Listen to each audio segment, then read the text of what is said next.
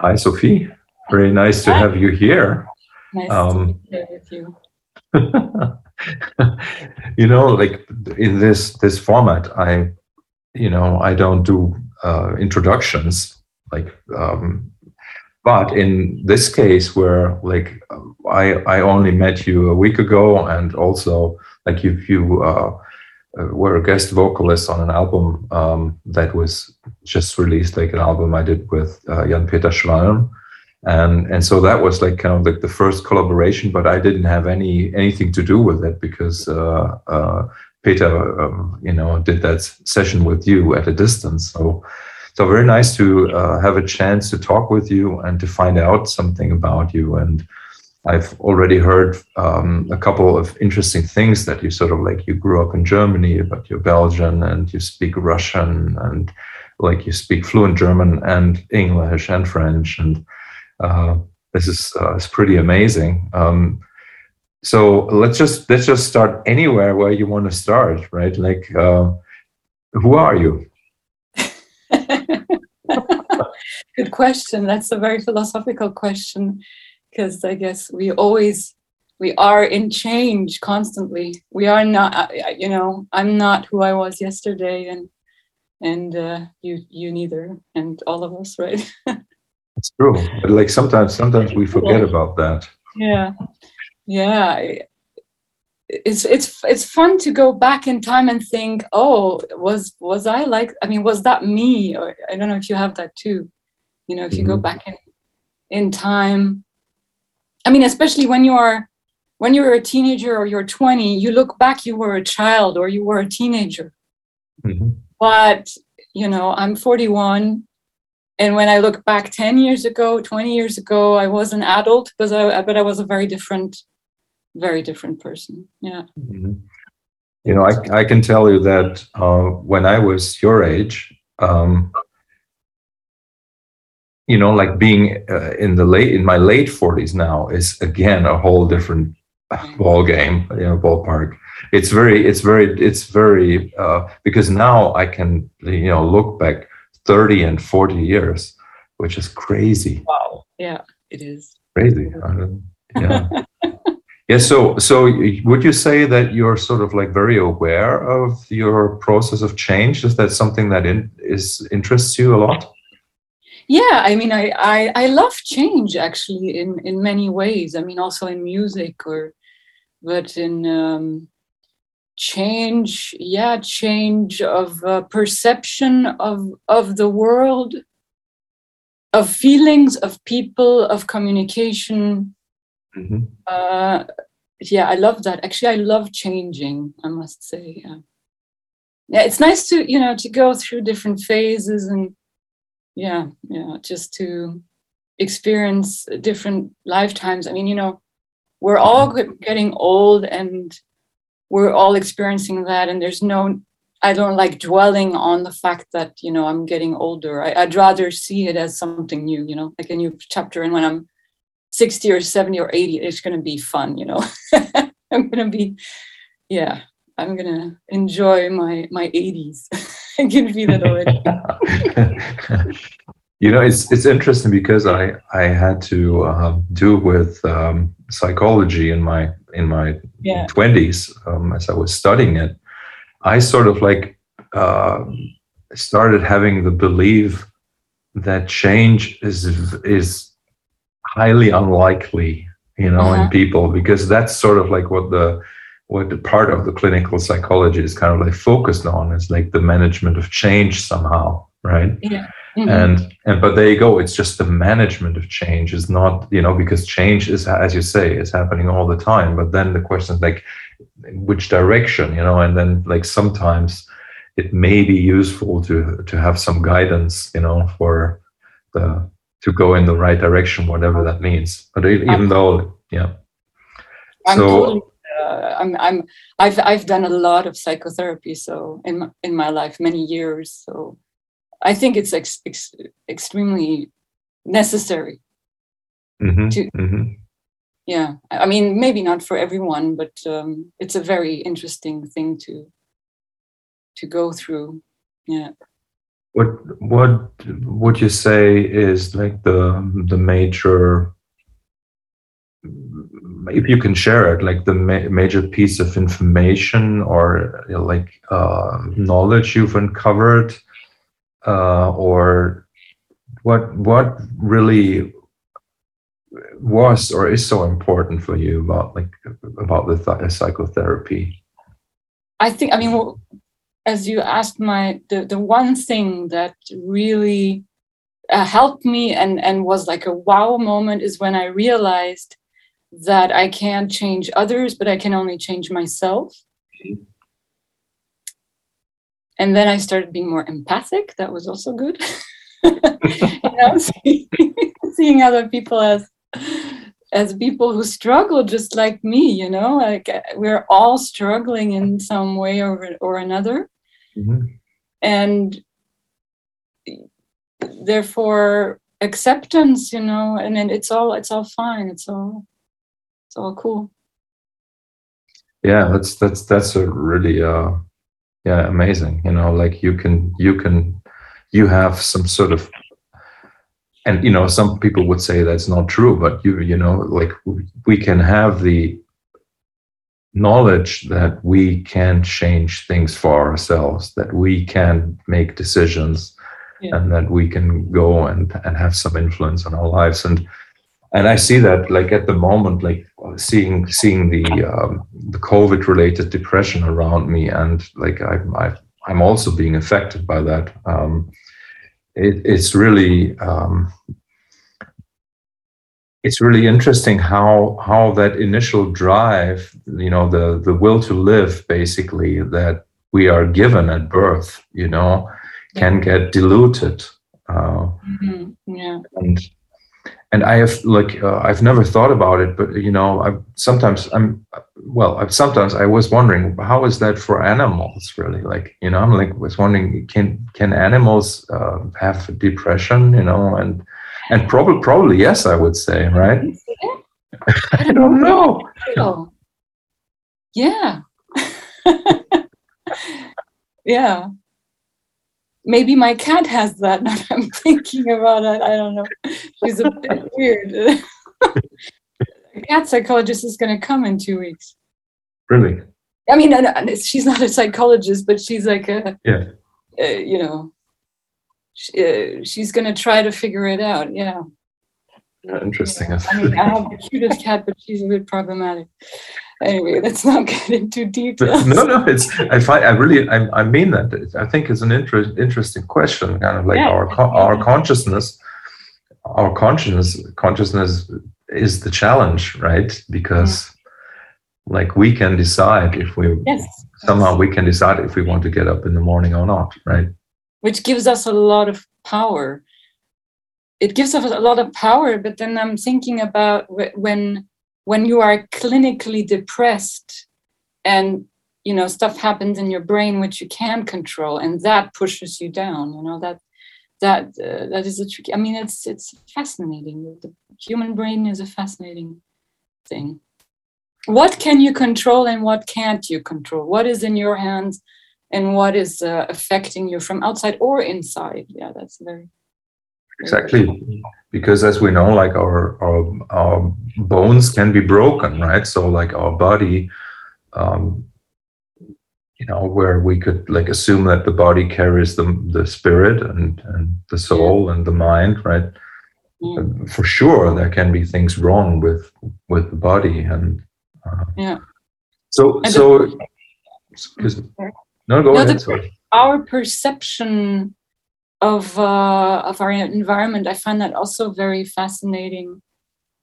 Yeah, because 15 years ago, I lived with my grandmother who was about 90 years old, and she had Alzheimer's. So for a year and a half, we lived together, the two of us, with someone who helped out as well. And she was in a wheelchair, and I spent every day with her, and she would ask the same questions, and I would answer the same way in order for her not to notice. So it was really the same answer, like everything was just normal. It's just, yeah, she was very, very sweet. But there, it was interesting to see what does she perceive. thinking that I was maybe her mother or her daughter. She didn't know anymore. She was asking me, "Who are you? My mother or my daughter?" Which was very sweet. So I was something secure. I was security, which is the most important thing. When you forget everything and you don't even know who you are, what is important in that moment, and it's the feeling of security. Yeah, it's interesting with, like, just like you said, like she had lost the sense of herself even, right? Yeah. Like, and then having one person who's there all the time, so that at least you kind of like always see the same face, and you can then at least ask the same question over and over again and get the same answer. Maybe you know that because I know you have a child. Maybe you know that from having a child who also perceives things differently. I mean, you're there every day, so that's security. Because they will have forgotten what they did yesterday, right? Kids are very forgetful up to a certain age. They forget what they did on the weekend. Like, I mean, I'm teaching little kids, and I ask them, "What did you do on the weekend?" It's like, I mean, 5-year-olds or 4-year-olds are like, and then I asked, but it's okay. Was it fun? Yeah, that's the most. I don't even remember what I had for lunch. So. That's okay. No, but I'm sort of currently I wouldn't be able to subscribe what you said, because my daughter, she has an amazing memory. Yeah. And so because she's just like in the past couple of months she started to talk, and so she's really telling us about things that she remembers, and mostly it's events that had some sort of like emotional power to them, right? And so she really remembers them very well, and she has surprised us even talking about things that are like that she experienced when she was a year old. No way. Yeah, it's incredible. It's incredible. Wow. I have sort of like the theory at this point, like we'll find out, but that the child can also learn to acquire the tools, let's say, to build a memory. Because like I can say for myself, I have I only remember like 2 or 3 things from my childhood, and those,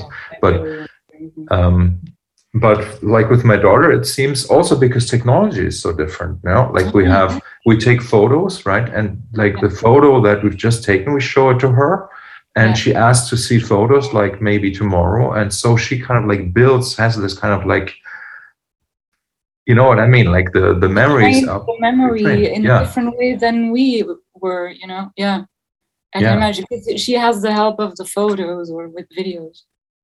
Yeah, exactly. And then it can connect. And it's interesting, that's why I think that, like our generations, like, from the 70s, 80s, we were still sort of like the pre-internet, right?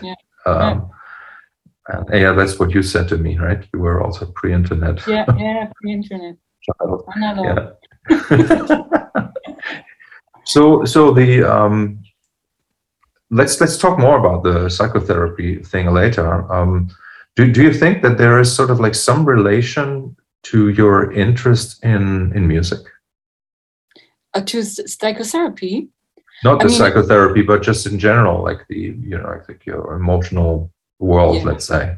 Yeah, absolutely. I mean, I just made that realization a few days ago that something has shifted in the last years, and that before that I was completely focused on music because of emotions. Like it was a tool to work on emotions, to express emotions, and to work on stuff that was happening. And a few years ago, it switched to enjoying bettering myself and practicing and creating something, it totally switched. Of course, I do feel these emotions as well. I do use them, but in the past it was only that. And I remember that from a child, from being a child. I was going on holidays, and when I came back, I needed to play the piano because I started my musical journey really with classical piano. And I came back and I had to play a chord, and just feel the sound, which was filling me up emotionally. Yeah. So that was funny to feel that shift. Interesting, huh? Because I think this very romantic or romanticized image of an artist that a lot of people of a musician, a lot of people who don't make music have, is that everything we do is kind of like coming from that romantic side, from the emotions, right? Yeah, but so do you have any idea of how that shift came about for you? I think I got a bit more balance within myself. Yeah. I think I was done with all the therapy I had done in my life. Yeah, I guess I figured out some sort of balance. Of course, I still have, these emotional moments. Mm-hmm. Yeah.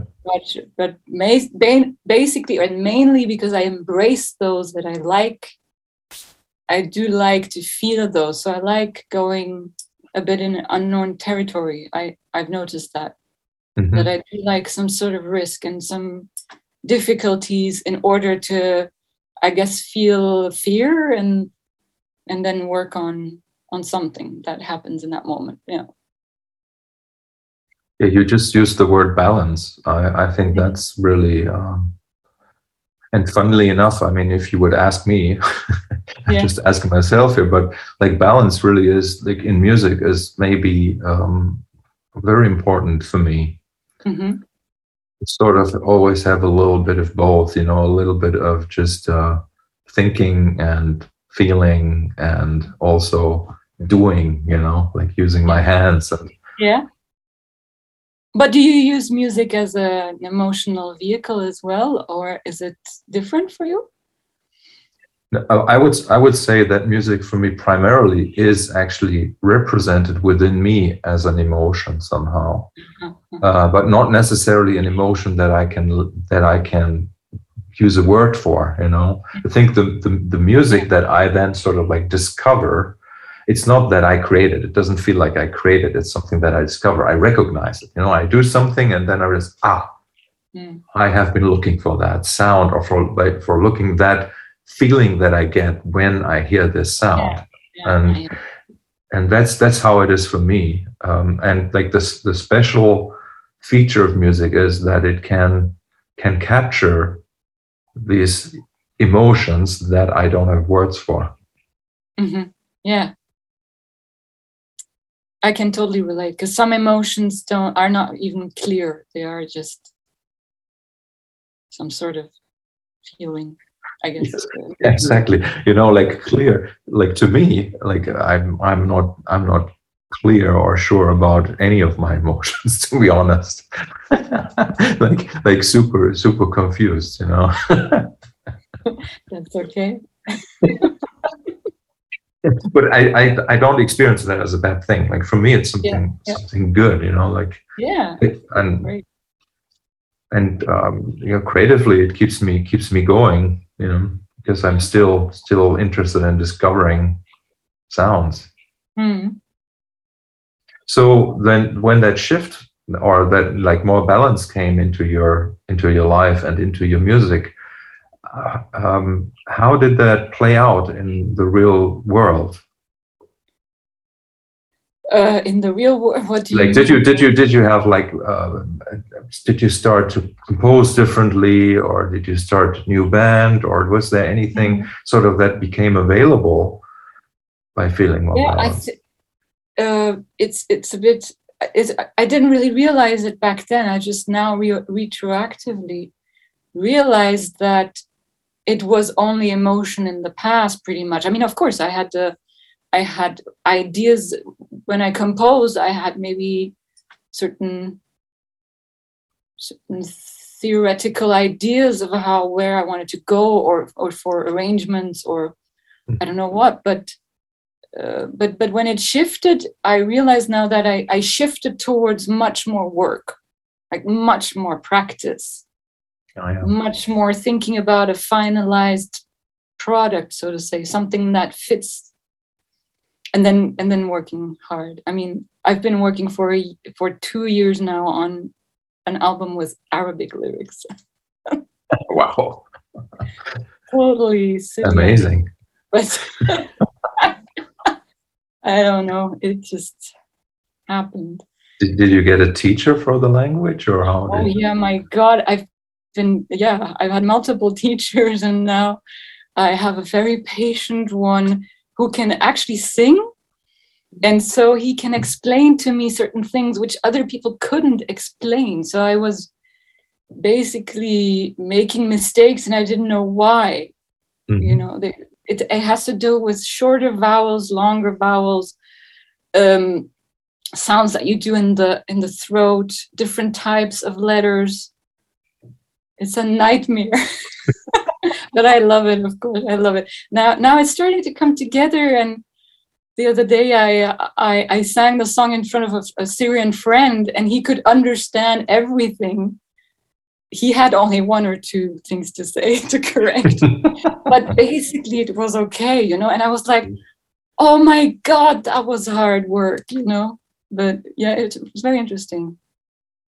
You know, I love the fact that you said that you're coming from playing the piano, which is a polyphonic instrument, right? Like you can play chords, you have like the full range of the harmonic potential of the 12 notes and all that. And you are a very accomplished singer, and that is like where you sing one note at a time, right? Mm-hmm. With the voice. Usually. So yeah. I think that is sort of like almost like the ideal situation for a musician to experience both. Yeah, absolutely. And so when do you remember when you returned from your holidays as a child, which chord you played? No, but probably it was part of one of these classical pieces I was, but I'm sure it must have been minor. I'm sure, because I've been a fan of them, of minor. I think you must have played an F minor chord. F minor chord, probably. Yeah. I'm sure you're right.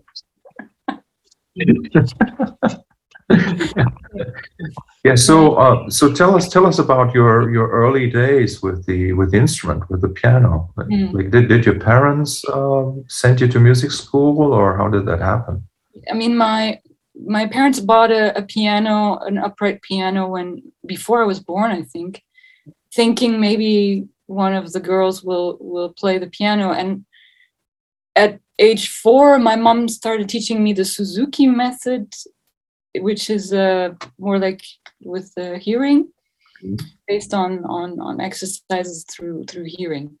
But she told me that age 3, I already wanted to know which note was what, and I was interested. Mm-hmm.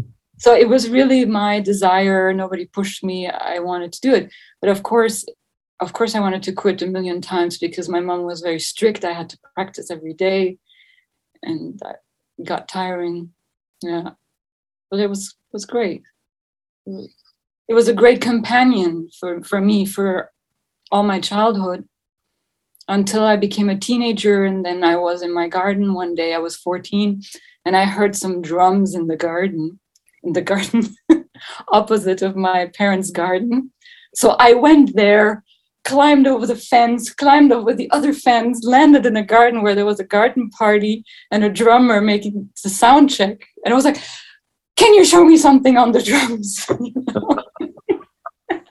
And he was like, where are you coming from? I'm from that house, you know. And then he said, well, okay, you know, and then he showed me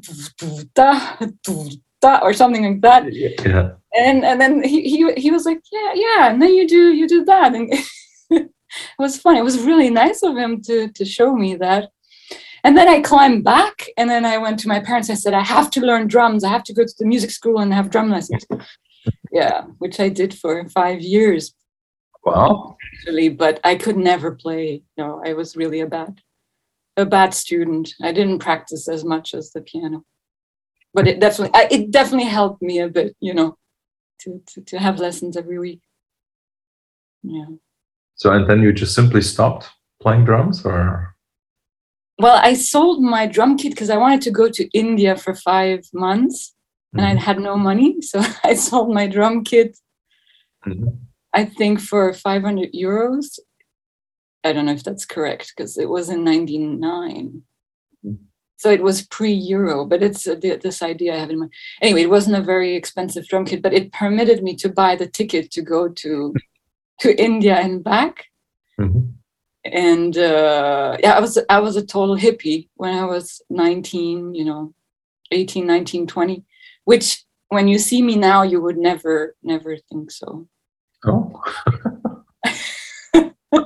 But I was a really, yeah, I was a hippie wearing clothes with holes and all that. Yeah. Wow. Searching for something, I guess, I don't know. So when did your voice come into play? I mean, like, for real, like when did you start? When did you realize that you're also a singer? Yeah, I mean, I sang all my life. I always loved singing. Yeah. And then I the thing is, in those days, and I don't know in other countries how it is, but in Belgium, every kid can go to the music school for free. Absolutely for free, €0 the whole year. Now it's changed since 20 years. You maybe pay 30 euros per year for your child, or 50, I don't know. It's ridiculous. But you have to go to the solfège. I don't know how you say that in English. Solfège, I theory. think. Yes, solfège. So you're basically a theory, and you learn to read notes and to sing notes, and you know. And you have to go for 5 years, and that's really that's tiring for someone who just wants to have a hobby and play an instrument. But basically, that's the rule. If you do that, you can have a lesson with a teacher, a private lesson once a week. So I wanted to learn all the instruments that I could figure out. But I mean, I did piano, I did drums, I did 2 years of trumpet. And I did 2 years of classical singing. There was no jazz singing, and in those days. Now there is, but back then it was. And the classical singing was really not my thing. I couldn't get it. It was not. Yeah, didn't fit me. So it was a bit blurry. Like, what am I going to do? Because I knew I was way too lazy to become a professional pianist. That was definitely. And also, I was a fan of Chopin. I liked Bach, you know, but there was not much else that I really wanted to play. And if you're a professional pianist, you have to play all sorts of wonderful compositions. But yeah, so it was a bit of a question, yeah. But then you know, I studied 2 years of 1 year of interpreting, like languages, Russian and German. Then I went to India. Yeah, I was really not finding the thing. And when I came back, I lived at the countryside for a long time with some friends. And my ex-boyfriend, who told me, why don't you study jazz singing? Because he showed me some jazz tunes, and we were playing together. He was playing the guitar. And then I was like, huh? Okay. And then I prepared for the entrance exam, and I got in, and that was like the best thing for me that I could do. I had to get in there. It was life or death, really, because otherwise, what would I have done? I was lost. I was totally lost. And this was in Brussels? It was in Brussels, yeah. 21 years ago I started. Yeah. So I did my master's degree there. Master's degree means like 5 years or something? 5 years in total, yeah. It was 5 years. Yeah. And having had this experience of 2 years of like being lost, it was great because I was so excited to be there. You know, I wanted to learn everything I could. Yeah, it was fun. Wow, it sounds incredible to me, like at the age of 25 to have had like the experience of learning to play piano with two hands, to do the singing, like to do the drums where the limbs are sort of trying to be independent, trip to India, and then the jazz vocal studies. That's a lot. I think it's a lot. I mean, it's right. I know, because your experience has been different, right? But you I mean, the guitar is also two hands and the heart and the brain. For sure. It's just that for me, it was like a very late start, you know, like I started with that when I was 20, really, you know. Yeah, but that's amazing. I found that really amazing because in a way, when you start so young, it's much easier. I find it's quite impressive when you started at the age you started at.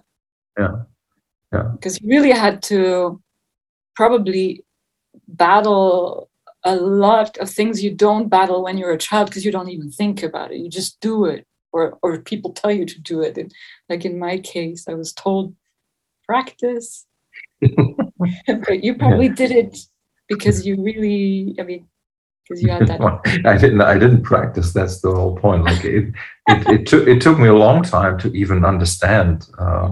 And I've said this quite a few times in these interviews because it's still fascinating to me that I didn't really know that there was such a thing as learning. All right. But how did you connect to your instrument? And how did you connect to it? I don't really know. I think there's this aspect which I have not mentioned before, but it was like the performance, like the kind of like stage fright that I had. Like, so whenever in the music school, from the very beginning, there were like recitals, you know, and I remember that I hated those a lot, you know, very much. Like it was really, well, hate is not the right word, but, you know, I was too nervous and I didn't feel like I wanted to play in front of people. That was not what music was about for me. And somehow that has, and it's strange to say that, but that has destroyed a lot for me. Because I was just thinking, okay, the reason why I go to here to learn to play mandolin is because I need to play a recital to get some sort of like little diploma, you know, at the end of the year or whatever. And I didn't want to do that. I don't know. And so I never practiced. So I don't know, maybe I was talented enough to just kind of like sit down and play the things. Like it would have never occurred to me to practice. I don't know. But when you talk about stage fright, I mean, I had to deal with that a lot, especially everything, but singing. I just like you. For me, it was. I guess I sang for myself actually, and then having to be like in front of an audience was terrible for me for many, many years. Actually, the first concert I did was, I had a band in school, you know, in high school. Where I was actually playing drums with a guitarist and a bass player. It's very vague in my memory. You know? And I remember then that playing the drums was not it for me. I needed to sing or play the keyboard and sing. And we were doing some rock tunes. And then the guitarist said, "Oh, Sophie, next weekend we can go to my uncle's wedding and we can play there." Okay, great. Somehow it was like, oh yeah, great. We practiced, we went there, the people were there, and I turned around, you know, my back was facing them. And I was like that. And it was, it was terrible. It was a disaster. And I was like, can't do that. But well, whatever. So when did you get over that? Do you remember? Yeah. Yeah, I remember. I was trembling so much for my exams that I had to take these beta blocker, these things. Yeah. That, Wow. yeah. I mean, for a while, but really, I was trembling. Like I could have fallen. I don't know, subconscious. And then I had a few concerts with my first real band in Belgium. And after a few times, I forgot to take this pill, which stops the trembling. And then I started the gig, and I was like, "Oh, you forgot to take it." But then I realized, "Oh, but it's okay. It's okay, you know." And from that moment on, I thought, "Okay, you don't need that anymore." And actually, I started using the fear to. I used it in the music. Actually, it was a really interesting shift. Again, changing. It was good. It was really good, because fear is somehow necessary. Of course not if you're trembling and you lose total control. That's terrible. You can't do that to the audience even, right? Because actually your performance is actually a gift to the audience, which was something I had trouble coming up with, but now I got it. I got it now. Yeah. And the performance is sort of like, for me, it's a gift to music. That's how I see it at first, like, so I try to be capable of playing the notes or singing the notes that I want to sing, right? That's the challenge. Yeah. Like I was 23, 24, 25 when I finally had it under control somehow. But then it took me another 10 years before I played bigger shows and proper shows, So I didn't have much time to practice being on stage. But let me ask you one thing about the jazz studies. Yeah. So as a jazz vocalist, what is sort of like the approach in terms of pedagogy? Like how does one become a jazz singer? Yeah, well, but there's this section, jazz singing at the conservatory. You just enroll and you go with the flow, Yeah. But I had a really, really great teacher, David Links. He's a French, Belgian, but lives in Paris. He's I know of him. A great vocalist, and he had, I think he had the perfect approach for me, because he was not mainstream at all. Like, he wasn't telling me to become another Ella Fitzgerald, He wants his students to become themselves. So that was really great for me. Yeah. Because I didn't fit. I never fit. I would have never fit the jazz section. It's not me. And I think I come from this background with the classical piano and the experiences of life. And for me, I need to express myself with my own music, not through standards. It just doesn't work. Maybe someday I'll have fun doing something with jazz standards, but I've never recorded them. Yeah, I enjoy them sung by other people who do a better job than me. So in terms of vocal improvisation, like the free improvisation versus like more structured improvisation in the context of some songs you must have been asked to learn as you were studying, right? Has there been any sort of like, what were you more interested in the free form stuff, or? Everything, actually. I was very, very interested in. I went to an ensemble of free improvisation for 3 years, led by Chris de Voort. I don't know if you know him. He's a Belgian pianist and composer, and that was really a great experiment. We worked on Ligeti, the sequenza for voice, 1 year. No, sorry, not Ligeti, Berio. Yeah, it's the Berio sequenza. And that was very interesting for me to discover contemporary classical music within my studies. And also my teacher, David Links, told me you should transcribe anything else but vocalists, you know. So I transcribed piano solos or saxophone solos. So I had a bit of a feeling of other things than just the voice. It was really not, the voice was not the focus in a way. The music was the focus, and kind of feeling different things. And the trip to India, did that have any influence? Like, yeah, I guess so. I was really lost. I was a very lost teenager. The great thing is that I realized I want to go home and work. I want to learn something. I want to do something with my life, you know. Being a tourist was really not my thing. I didn't understand why I went there. Yeah, it was fascinating, but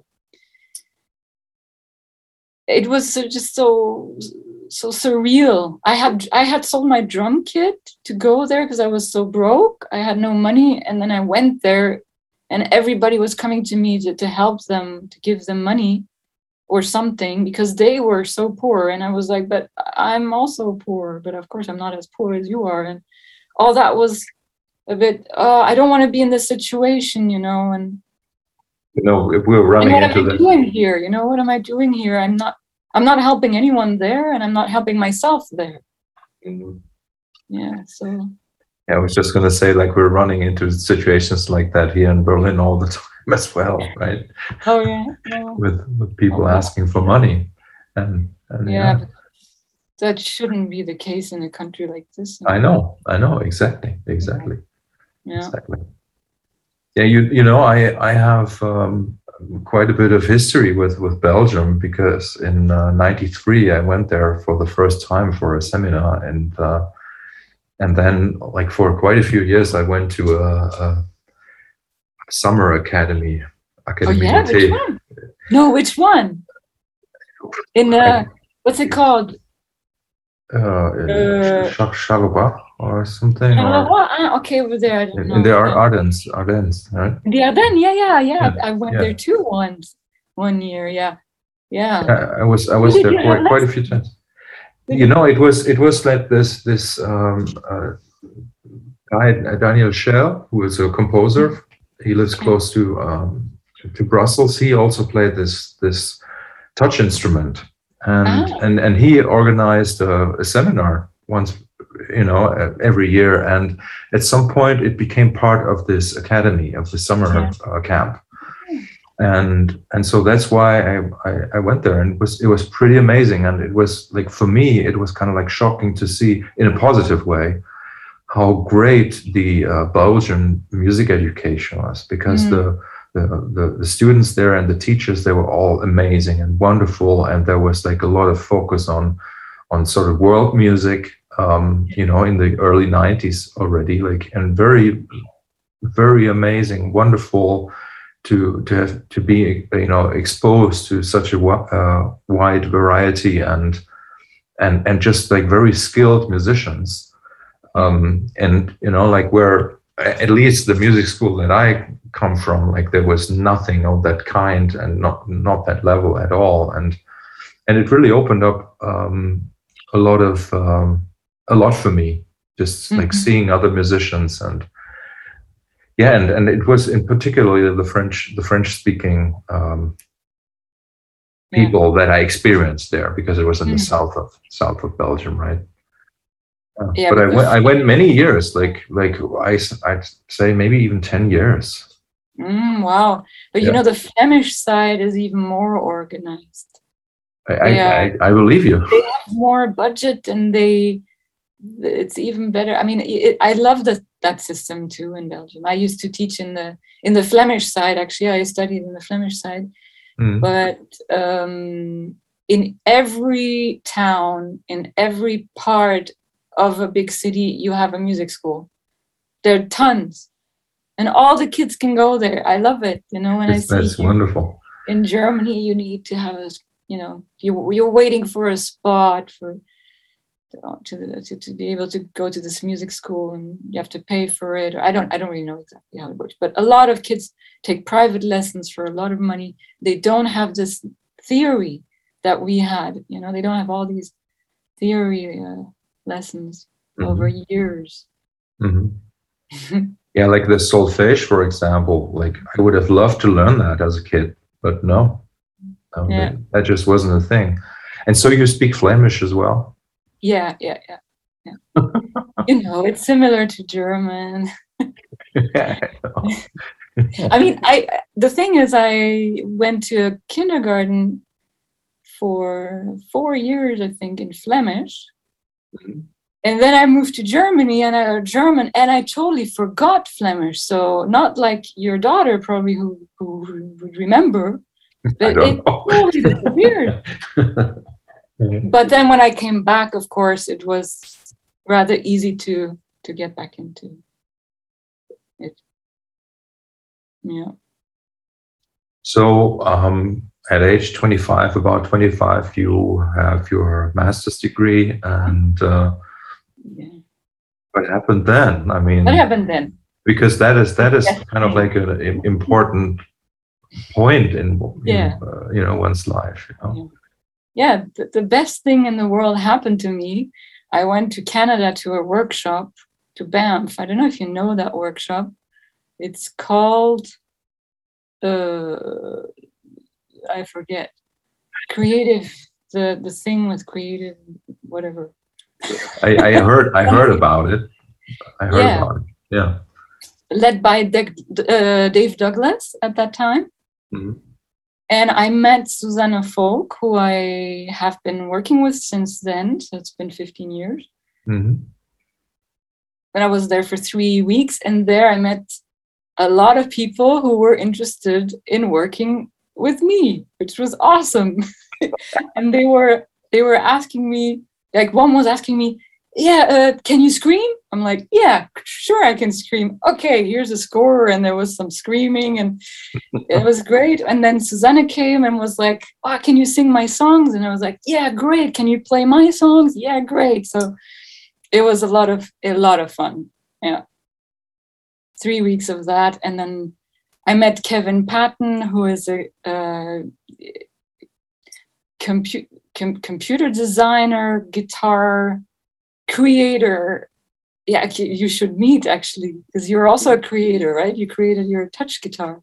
And he created, I don't know if he created gloves or something that you can connect to your body, and then you make sounds. And I see. Totally crazy things.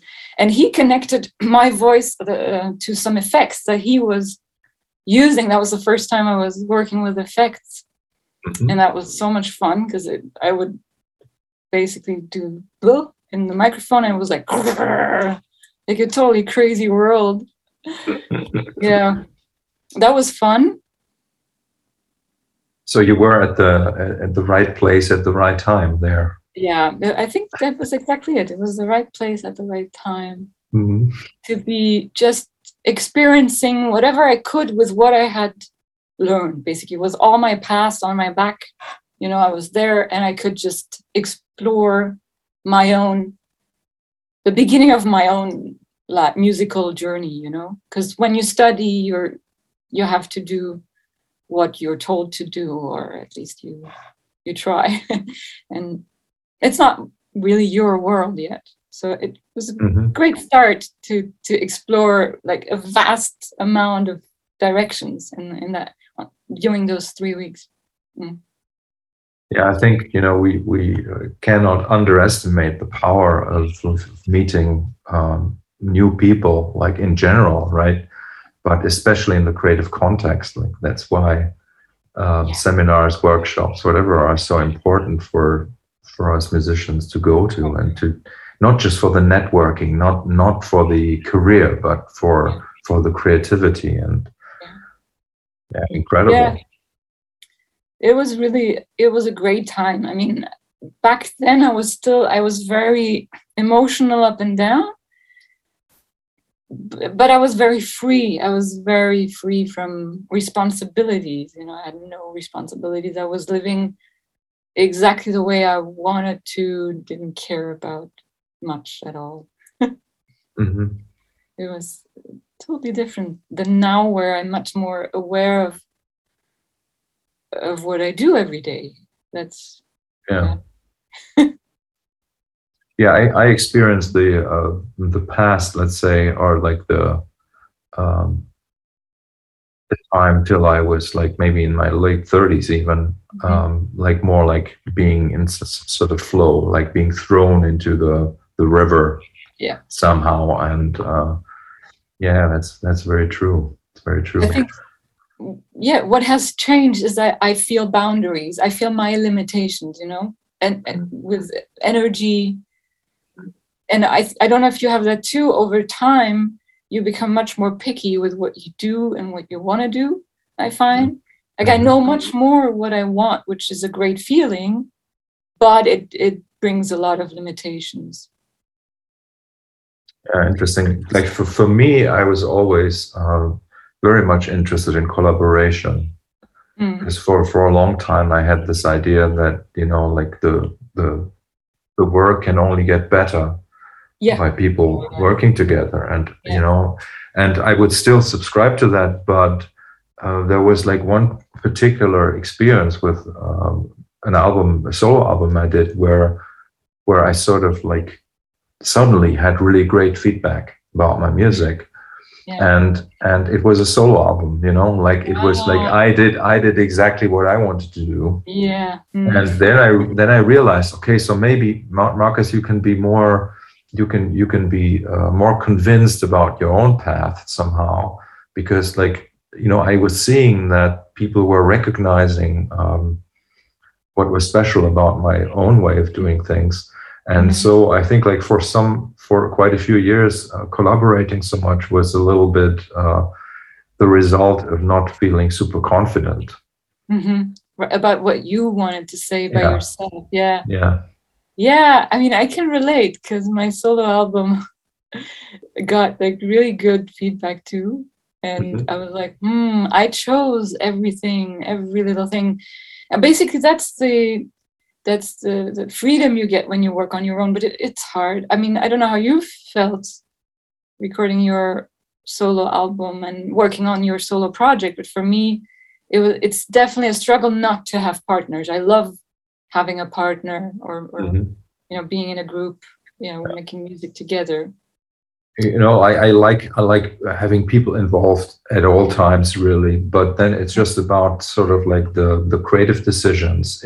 If those are like in a real collaboration, basically what that can mean is that you say yes to something that you don't like.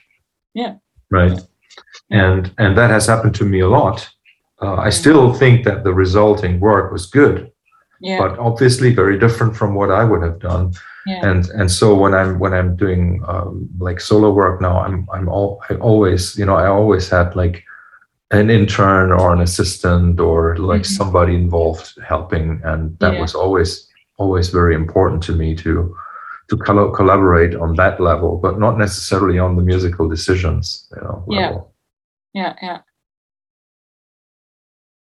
So after that experience in Canada, did you go back to Belgium, or what happened then? Yeah. I went back to Belgium until I met my husband Peter in 2007, and we decided to move to Berlin together the year after. He was living in New York at that time for 6 years. And for me, I was at a point where I already wanted to move out of Brussels. I wanted to move away from my roots. I wanted to experience something new. And Berlin seemed like a vibrant city with a lot of freedom, because I needed a lot of freedom to be really who I was, and play the music I wanted to play, and not think too much about what other people would say. Yeah. So yeah, and I had spent a lot of time in Russia because I fell in love with Russia and Russian culture and Russian people, you know.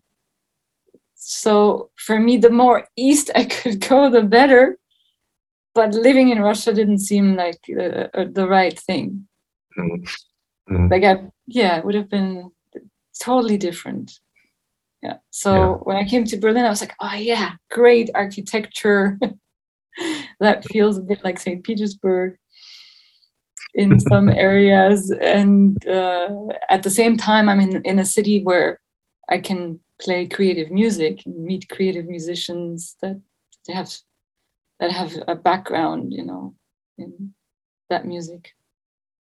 Yeah, Berlin is sort of like the ideal place to be for a creative person in general, I'd say. Yeah, absolutely. It's difficult to explain to some people that, you know, that don't experience the city from our point of view, right?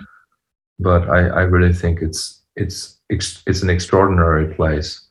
And you know, I've visited a lot of cities on this planet, right? And there's nothing like Berlin anywhere else. Yeah, where did you live? Well, I didn't live. I just visited, you know. But I lived in Innsbruck, Austria. Oh yeah, right. In Tirol, and that was like the opposite of Berlin, right? Like literally the opposite. Like here, nobody cares, like if you're around or not, and that's great because it gives you the freedom. It gives you the freedom to. You know, like the friends will always stay friends. Just the fact that you will be away for 3 months doesn't mean that they won't talk to you anymore. Yeah. You know? No, it's great. Everybody is just coming and going. I mean, yeah. And I find a city can shape your music as well. I don't know if you feel that too, having been to other places, but I'm pretty sure that I would have written different music had I been in a different city. Yeah. I don't know about myself yet. I think I moved here in early 2014, so it's almost 8 years, but still like musically, since I've been away so much making music, I can't tell. I can't really tell what the influence of the city is. And unlike you, you know, like you are working with people from Berlin, right? Like, and I have not done that yet. I hope that will change soon. Yeah, that's true. It's true that for me, Berlin is really my musical life. Yeah. Next year I will work with Kevin Patton, this guitarist. We're gonna record some music in Sweden, in this place where you can compose in a composer center. So that will be my first collaboration with somebody really who I don't live in, who I don't share the same city with. Yeah. And where does he live? In Washington D.C. Okay. Washington. Yeah, and we will not have seen each other for almost 16 years. Incredible. So 2006 Canada, the workshop, and then 2022 Sweden, working on a concept. I mean, poems, actually French poems. I'm going back to my mother tongue for once,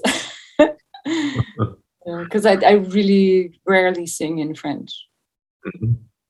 Are those going to be poems from one poet or different? Louise de Villemorin. She's absolutely fantastic.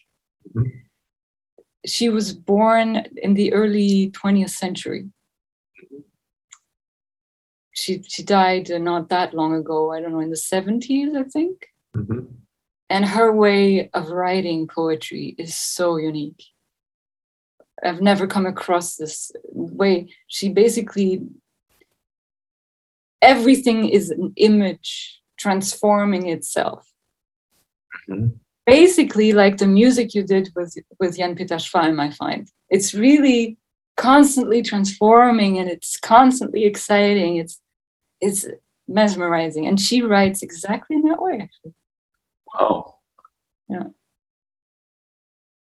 I'm looking forward to hearing what will come out of that collaboration. Me too. I have no idea. We actually called it ambient techno chamber music. That's what it's gonna probably be. Yeah. So that's the plan. That's the plan. Yeah. Or if it changes, it's fine too. Yes. Yeah, that's quite fun. Yeah. So you were talking about your husband. So your husband is a composer and plays saxophone, right? Yeah. And he has a couple of groups. I saw some videos on I think on his webpage where you were also singing in like an octet or whatever. Like right, yeah, his octet. Yeah, that was cool. That was a few years ago. Yeah, very nice. But of course, not easy to maneuver a boat with 8 people. Mm-hmm. Yeah. Do you find it difficult to make music with your husband? Not at all. No, he's in my new band. No, I love it. I love it. We actually we recorded an album in 2009. That was so refreshing. It was really fun. But I'm asked this question quite a lot, actually. I think it's very different for everyone. I think some people can't work as a couple, but we can work really, really well together. Feel very lucky about that because I love his support. And I love the way he writes. I love his music. It gives me the opportunity to sing in a very different way, in a much more abstract way, more like an instrument. So it's a lot of fun. Yeah. And now he's in my new Arabic band, so which we're going to record in November. I'm very curious of the outcome. We'll see. What is the instrumentation for that project? Drums, electric bass, electric guitar, baritone sax and alto sax. Me singing, and then we have a special guest on trumpet, Lina Alemano, who is amazing. On a few tracks, yeah. And so the Arabic texts, did you write them or like? No, that wouldn't. No. I'm struggling a lot with the Arabic. I mean, I can have a conversation of like half an hour, 45 minutes in Arabic with a person. So it's getting there. But basically, I met a Syrian poet a few years ago in Berlin, and so we decided I would put music to a few of his poems. And since it was extremely hard, I couldn't do more than four songs. So now my Arabic teacher from Lebanon, he's translating some songs of mine into Arabic. So the music has been written by me, the lyrics have been written by me, and he's translating them into Arabic so it fits the rhythm pretty much. I mean, of course, we work a little bit on some rhythmic changes, but basically he's doing an extraordinary job because it sounds great in Arabic and it usually rhymes and fits my music. So that's incredible. Yeah, and that's a lot of fun because it's so strange for me to have my lyrics in that other language, that language that's so far, even a language I don't control yet, I might not even ever control it, but I'm giving myself 10 years. Maybe in 10 years I'll be able to control it really, but yeah. Oh, that is incredible. Hey, can I ask you about how you compose and like, so how you like, for example, what do you give the musicians in this project? Like in that project, yeah, because I have different projects. Like my quartet with Susanne Folk, which is called Azolia. I write out every note from every instrument because we're kind of like a chamber ensemble. But with Khayal is the name of this Arabic band. I have some written arrangements, but it's very chord based, and we're working on the sound together. I see. You know, or I have an idea of what it should sound like. But the thing is, I had never written for guitar in the past, nor for drums. I mean, my first project, my first band 20 years ago was with drums, but I didn't write anything for the drummer. So for me, that was really new, and it's quite interesting to now go back to a band with drums. Yeah, I don't write for him though. And for guitar, I wrote some things, but then it didn't work. You know, I was like, it's not a horn. I was so used to writing for horns or for myself, voices. You know, I write out voicings that I then record for my solo project. So it's yeah, I understand. So basically, the musicians sort of interpret the composition at that point. Yeah. I mean, it's quite nice also to let the musicians decide a bit, because they know the best. Especially, I think, for guitar. How could one write for guitar? I'm sure people can, but I really don't see how I could write anything better than the guitarists could come up with. Yeah, I'm I'm of a slightly different opinion there, because I agree. Obviously, for every instrument, there's sort of like an idiomatic way of playing an instrument, and things that work and things that don't work. Yeah, for sure. However, like when I compose, I'm trying to go for really like the pure expression of what the composition should be, and then the player needs to figure it out. That's sort of like the ideal situation is where like a player would really, even if it takes 10 years to learn the piece, you know, like it's obviously it's not something that happens often, you know, but I think that's sort of like the ideal situation where you not have to make any concessions, because like it's not something that can be done easily, you know. So you mean you would write out every note for every instrument? Yeah. I mean, like with the sort of like more contemporary classical stuff, I do. That's what I have to do, because it's very. I have a very strong kind of like vision what I want. So couple of years I did this string quartet, and you haven't heard it yet?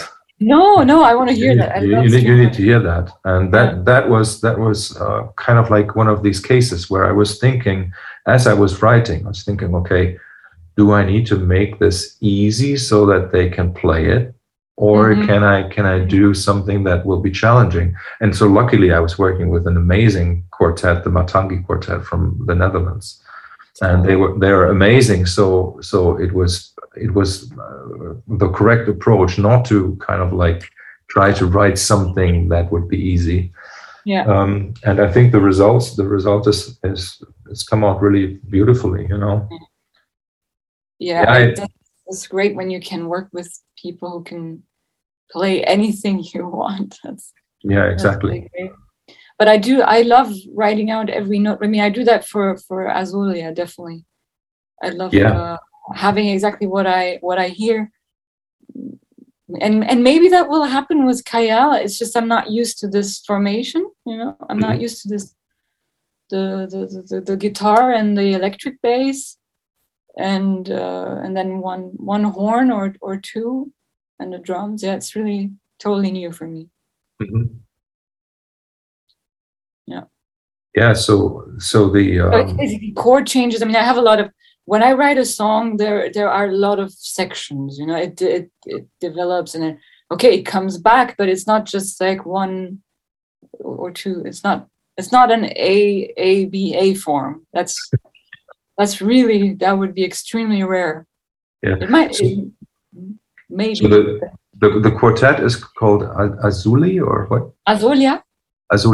Okay. Azulia, It's that was the first thing I came across, because you may have posted it on social media or something like a video, and I was really very impressed. I really liked that a lot.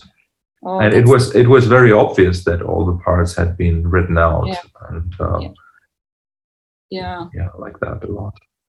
yeah. It's a lot of fun working with those musicians, because we've been working together in this formation for 12 years now, with the exact same 4 people. So we know each other now. We know the sound of everyone. We know everyone's everything that everyone can do, and we can write for that. And also we practice a lot in great detail. We can spend hours practicing, and then, oh, but in that bar, that thing, that note could be a little longer. Oh, that is so wonderful. I love it. Yeah. Yeah. Just to, because, one of the sad things I see when I meet other musicians or like my students, and when they tell me, oh, it's so difficult to find people to make music with, like people that have the same musical taste or even or the same level of commitment to practicing something, and finding people like that is really is harder than finding a partner. Harder than finding a lover. Yeah.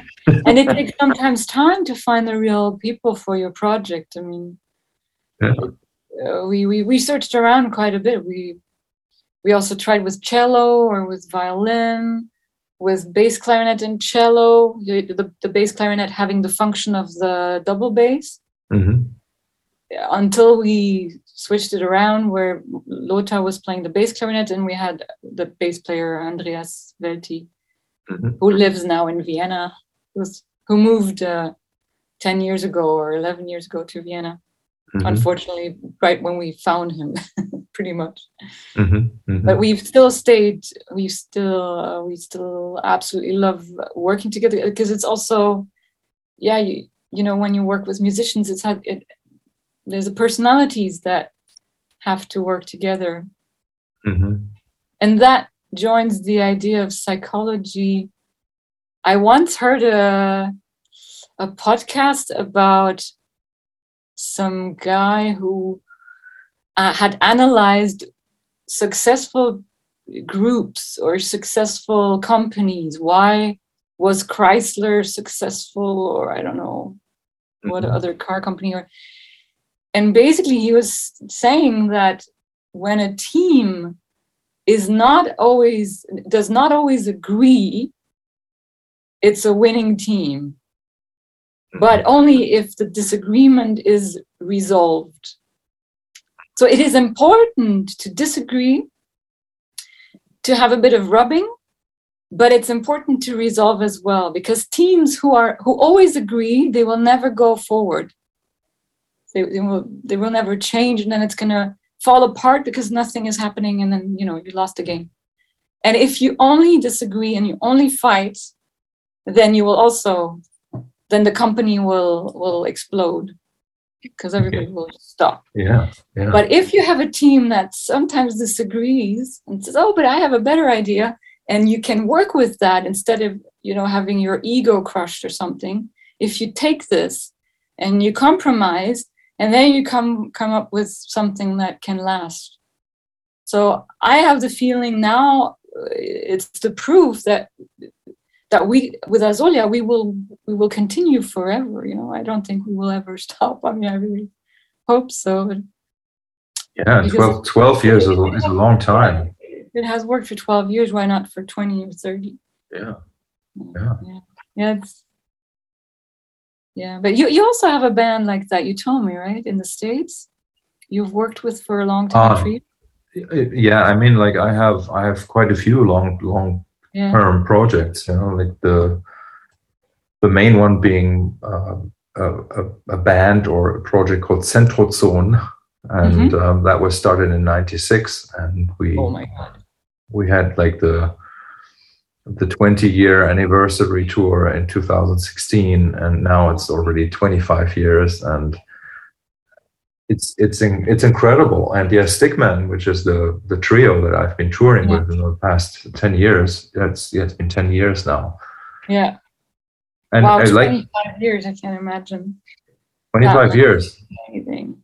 And it's interesting because we don't make that much music anymore. Maybe like we play together once per year, because it's not a successful project. Like nobody wants to hear it, right? So we do it for ourselves. and but when we get together and play, it's unbelievable. Like the level of telepathic connection, and it's always kind of like really satisfying, and the result is very emotionally deep and pleasing, and like, wonderful.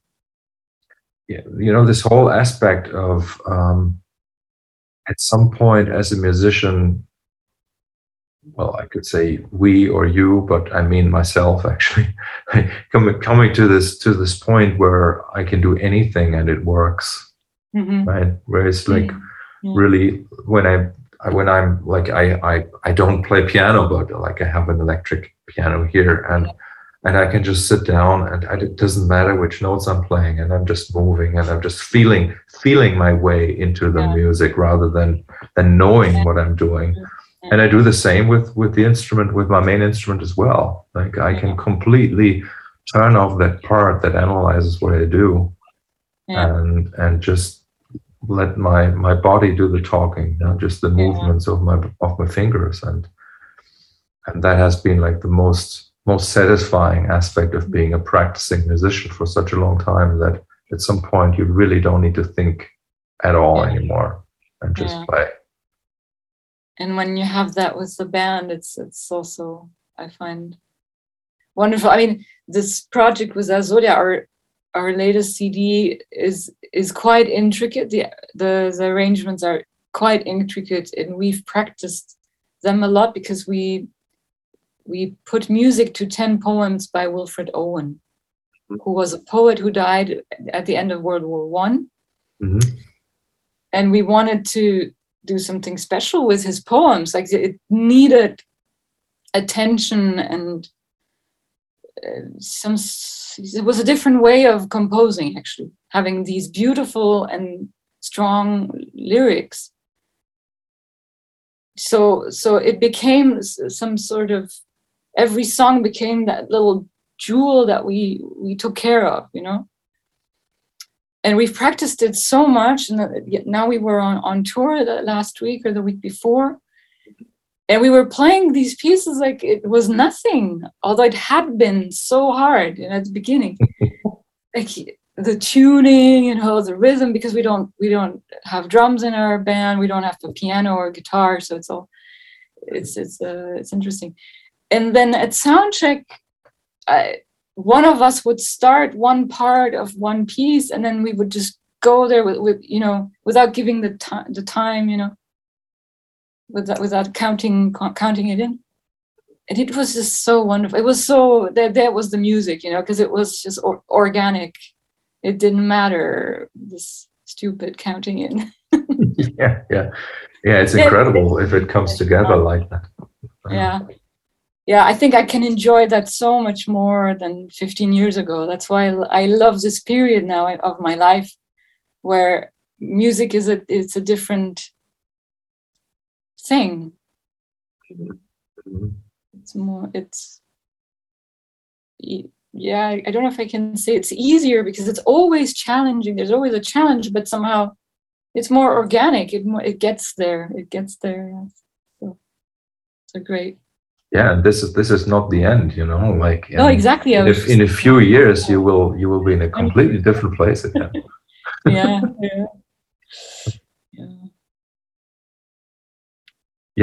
I'm curious about because you said that there in Canada, that was like the first time you had the experience of having your voice go through some effects, and and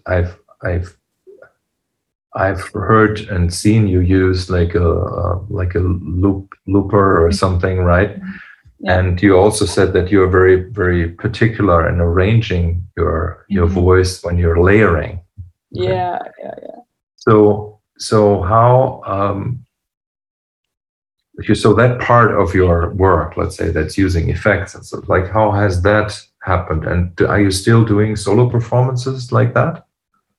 Yeah, I mean, of course, my solo performance have shifted. I mean, at first I used a looper, Mm-hmm.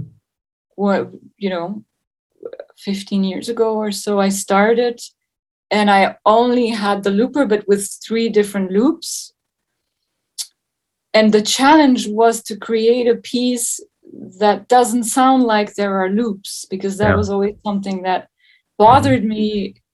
This idea that I do one voice and then it repeats and I do another one on top, and that's totally boring, I find. Mm-hmm. So I had to find a way to do it a bit differently and pre-record some material, because it wasn't possible otherwise, right? Otherwise you hear it.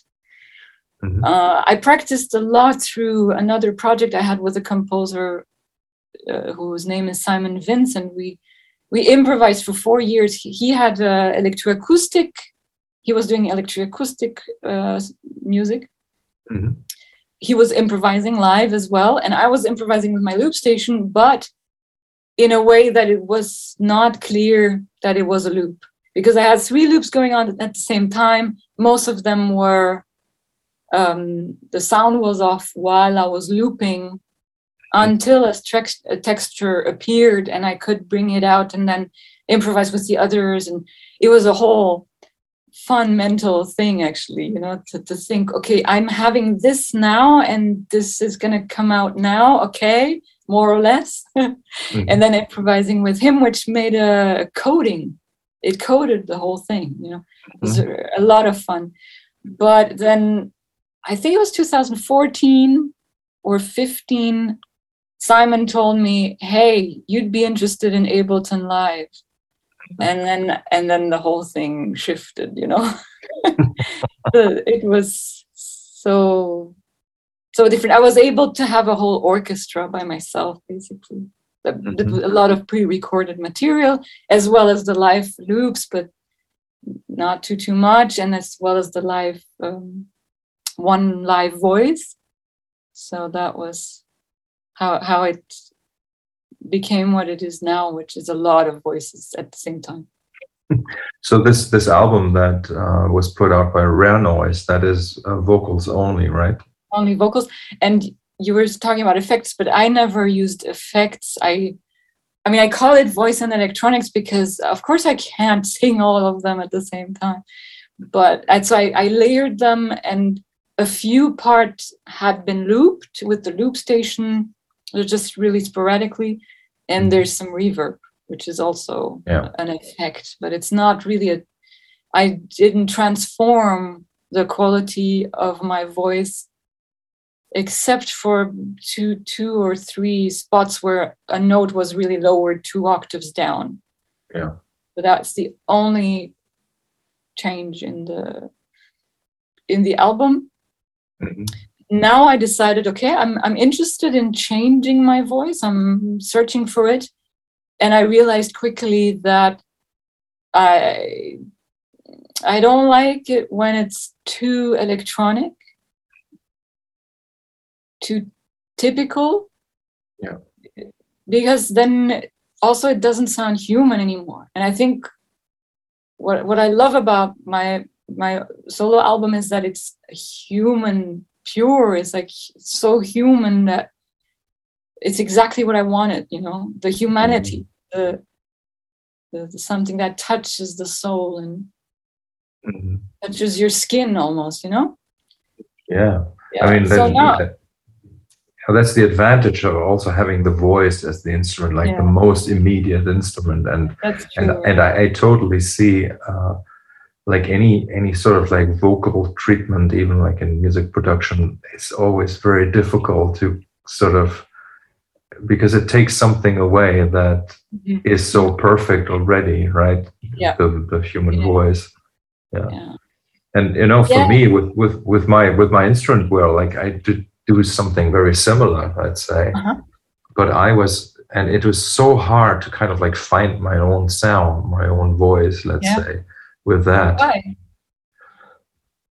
Well, why? I don't know. I think it's just because in the mid-90s, when people started, when there was like a scene, you know, like the live looping scene that sort of started, like people were using the same devices, and then like some sort of cliches started developing. Right? Yeah. You play the bass line and then you improvise on top or something. Yeah, and I never did that. So that was like my forte already. Like I never wanted to do that. I developed like my own harmonic language, kind of like based on the looping. And then the question about the sound is really challenging, because as you say, you don't want to be too electronic, but then because of the looping, it is kind of like, because of the layering, it is starting to sound orchestral, or you could say like a chorus, right? Like, and you sort of like have to sort of like learn to counteract the effect of the layering somehow when using guitar. Right? With the voice, it's a different thing, but it was just like decades of experimentation, you know. And now I'm really happy that I can do both. I can kind of like go for a totally kind of really cold artificial sound, which sometimes I really love to do that. But also like this last one I put out, Anchor and Burden, that is like a very like almost acoustic kind of dirty sound, which I also love. Yeah, I can imagine for guitar, maybe it's similar to what I experience now with Ableton, is that there are so many possibilities. And what do you choose to make it your own? It probably must be hard. I mean, because I was brought up with the piano, and it's always the piano. It's nothing else. It's that one sound, or the voice. That was that one sound, and then suddenly having this electric world to dive into.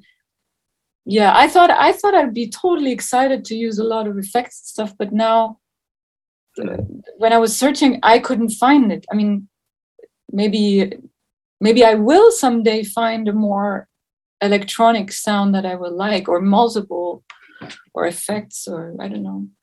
Yeah, no, it's really that there is obviously like the piano, and most certainly the voice is an instrument that has, you know, evolved over such a long time that it literally is perfect. And because it is what it is, right? It totally is what it is. But with something like an electric guitar, okay, like when was electricity invented? You know, so it really is something new in a way. And I've always found that kind of like a solution is to make sure that you're, like, for example, if you're using Ableton Live, what happens is people choose the same plugins, right? The same sounds with the same presets, and very easily you know everything sounds the same. And so a trick is to kind of like use individual pedals, and use pedals from different brands, and sort of like put them together and try combinations. And you know, that has always been my thing, to find like my own combination of effects to kind of like find my sound, really. I'd like to find a middle ground, but I need a lot of time to explore all that. But I mean, to be quite honest, like when I'm like listening to improvising singers, let's say, I'm also like using loopers, or loop station. Most of the time it's not very good for my taste. So this is the, you know, but also I wouldn't see how it would be better by using effects. Yeah, I think the really the solution is in the composition again. So if somebody is doing great compositions with it, then that's the solution to the problem. And in the end, no, I'm just saying, in the end, that's always the answer. You know, like it's the composition. It's not necessarily the sounds or the techniques you use. It's the composition itself. Yeah, I think a lot of people get excited of becoming a choir, just having your voice multiplied. Mm-hmm. It's a super fun thing, but maybe not for an audience. I see that sometimes. It's not so. It doesn't go anywhere. It's not a. Yeah, it's not a finished composition. Mm-hmm. Because there is this barrier of the machine, the way the machine is built in loops. You have to be very careful, and not say, "Oh, but it isn't possible in any other way." If I use the looper live, I can only build a song this way. So, okay, it's going to be repeated a few times. No, you can also say, I don't buy that. I don't do that. I'm not going to do that.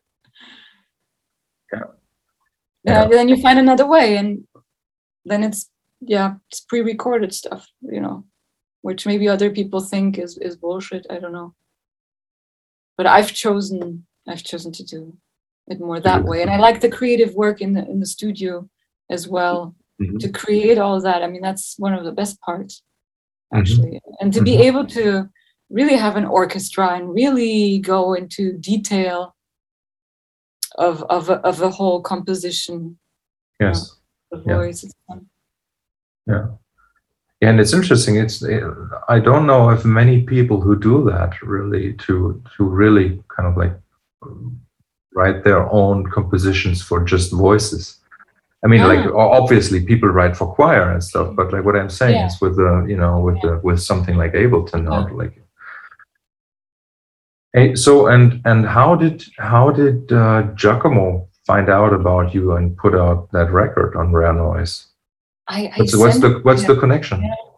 I sent it to him when it was finished, and he liked it, and that was awesome for me because it became a vinyl, and I love vinyls. I listen pretty much only to vinyls at home, so that was fun.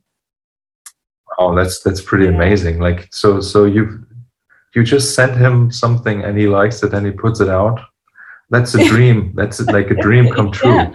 Yeah, it was a bit of a dream. Yeah. Yeah, he's a great guy. It's a great label, actually, and really great music. I discovered Jan Peter Schwalm through him, and I was blown away. I was literally sitting on the floor listening to that, because I don't know why I was sitting on the floor with headphones, I don't know, through my phone, I guess, which I never do. I almost never do. And I heard it and I just stood there and I thought, this is like going out of space. His album How We Fall, it was like, wow. Very, very interesting experience. And then it was fun to discover you through those songs that you did with him, where I'm on them, because I recorded on top of your music that you had already created with him. So I heard your playing, and I was like, I didn't know you, and I was like, wow, it was great to hear the guitar sound with Jan Peter Schwalm's sound.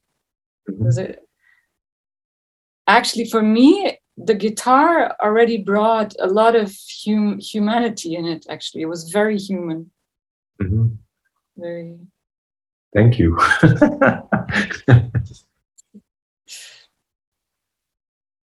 Yeah, I mean, this was interesting because I didn't really know that he had the plan to bring you in, and he just did. And I obviously said yes, of course. Like,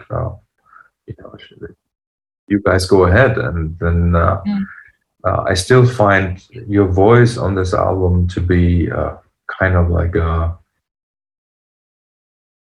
don't know how to put it, but it's sort of like that.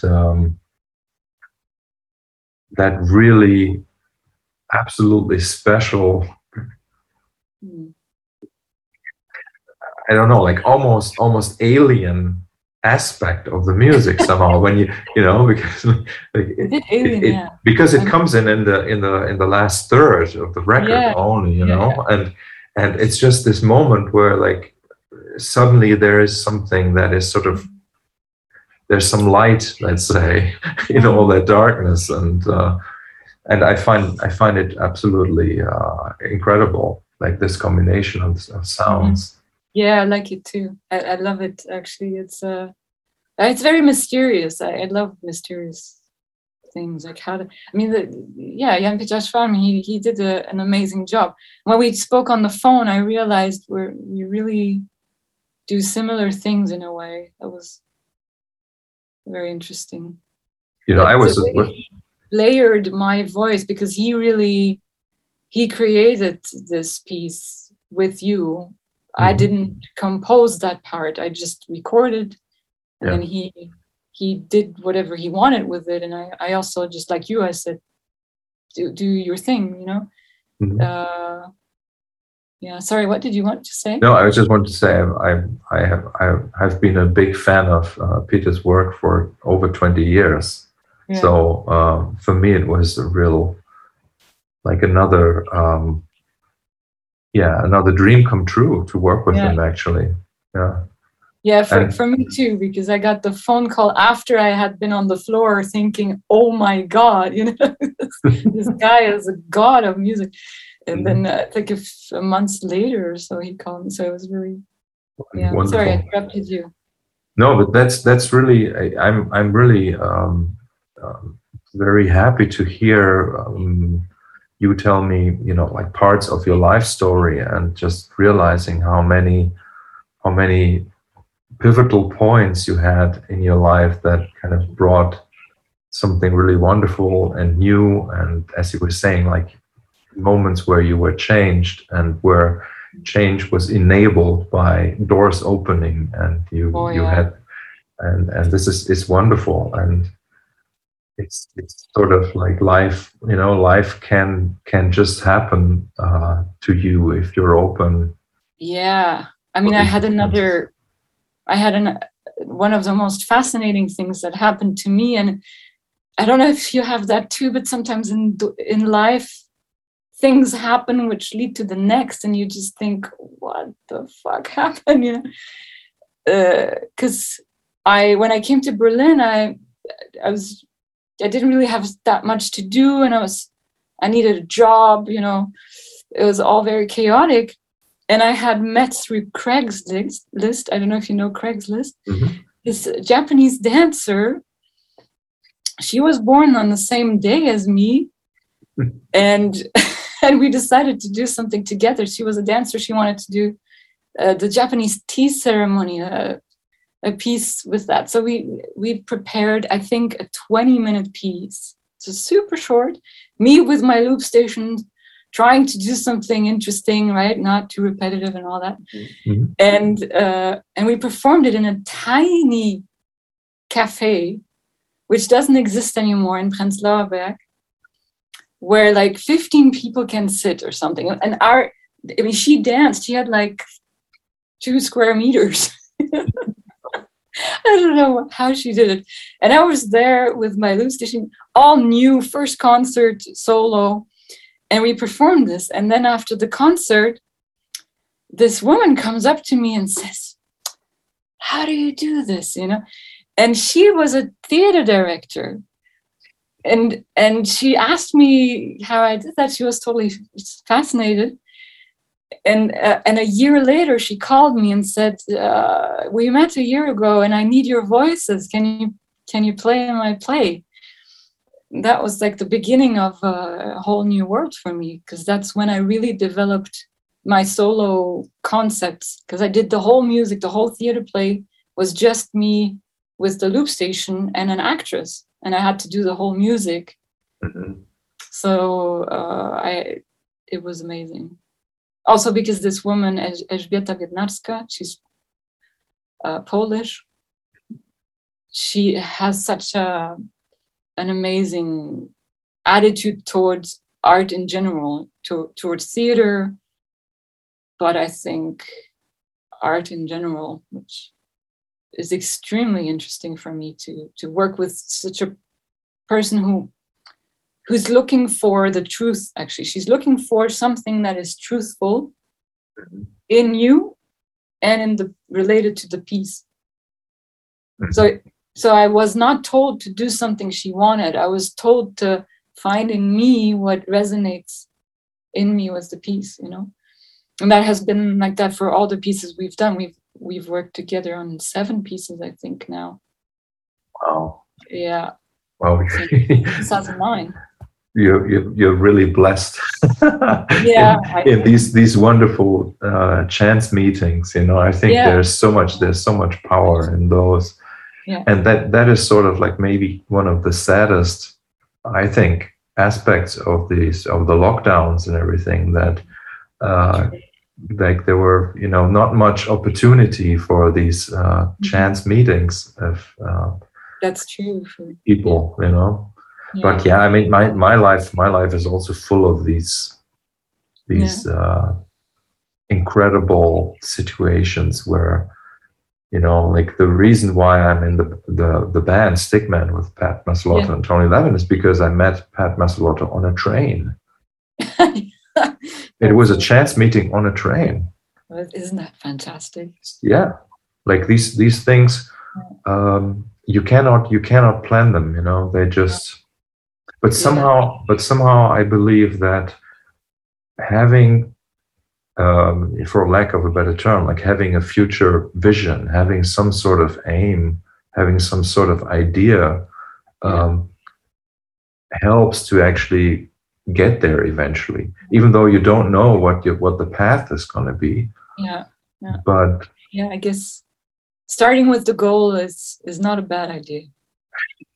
Right. Yeah, but also the goal is not a fixed thing, right? Like it changes over time, and it's something that evolves, and I have to say, like, so far in my life, I've been lucky to, you know, I don't want to say that I always got what I want or what I wanted, because that's not true. But artistically, I was able to do what I wanted to do. That's amazing. Because a lot of people can't really be as lucky as that, right? Yes. Yeah. So in a way, the art of being an you know, where life itself is sort of like the art, you know, it's that is sort of something I have been very interested in, the art of living, right? Yeah. Have you read the War of Art? No. By I forget. I totally forgot. It's a famous book. Yeah. But it talks about it. Yeah, it talks about that. I mean, basically, the essence is that you have to do what you want to do. Yeah. I don't know. I'm not very good at summarizing books. I'm just going to stop there because I'm going to. But maybe that already was the essence of it. Yeah, do what you want to do. You know. Yeah. What else do you want to do? Yeah. Is something you don't want to do? No, come on. You want to do what you want to do.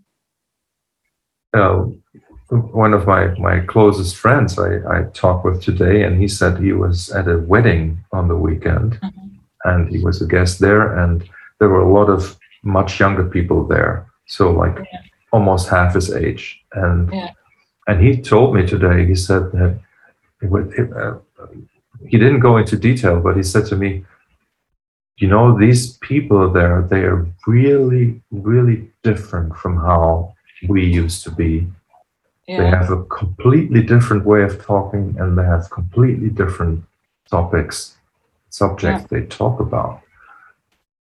And that was kind of like touched me really deeply, how he described that. I maybe I should ask him tomorrow, like what they actually talked about, because I'd be interested. Yeah.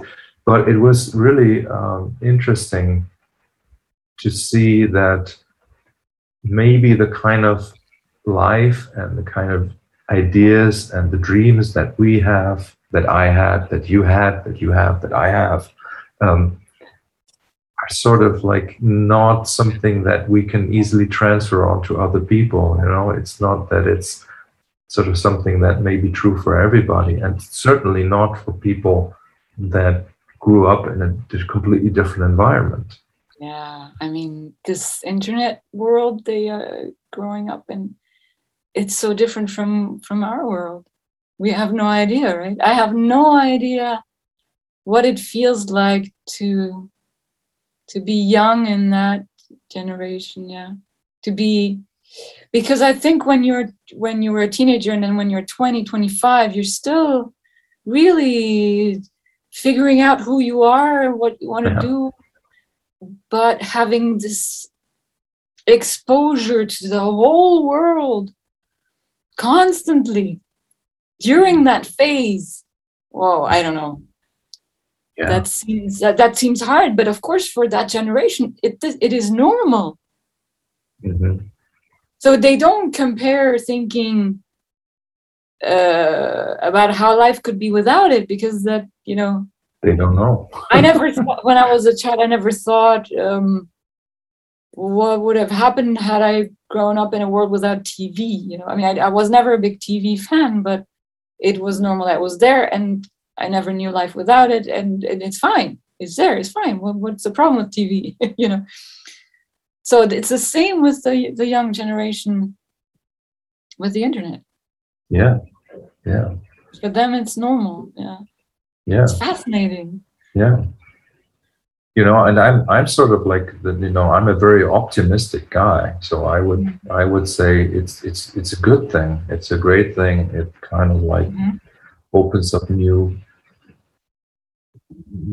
paths, you know, like that I have no idea what they could be. And I'm really always curious, kind of like observing, especially also in music. Like it's so stunning how incredibly like proficient like very young musicians can be nowadays already, like technically proficient, right? Yeah.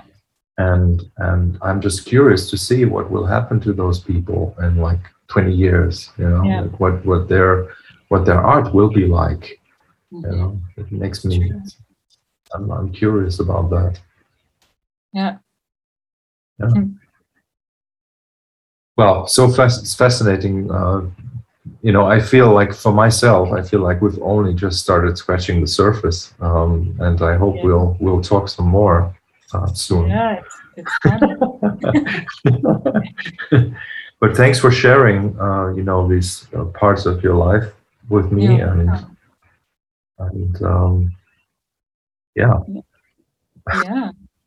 I'm sure we'll meet in real soon. Yes. Again, like now we're in our homes. It's a luxury that we're living in the same city. Yeah, not even that far away from each other. Yeah, exactly. Yeah, so thanks for this. Thank you too. And it's fun to think about all these things with you and share. Yeah, you know, like I'm saying, like I feel like we're just at the very beginning of a conversation, you know. Yeah. So let's do this again at some point. Yeah, definitely. Yeah. So thank you so much. Yeah. Bye. Bye.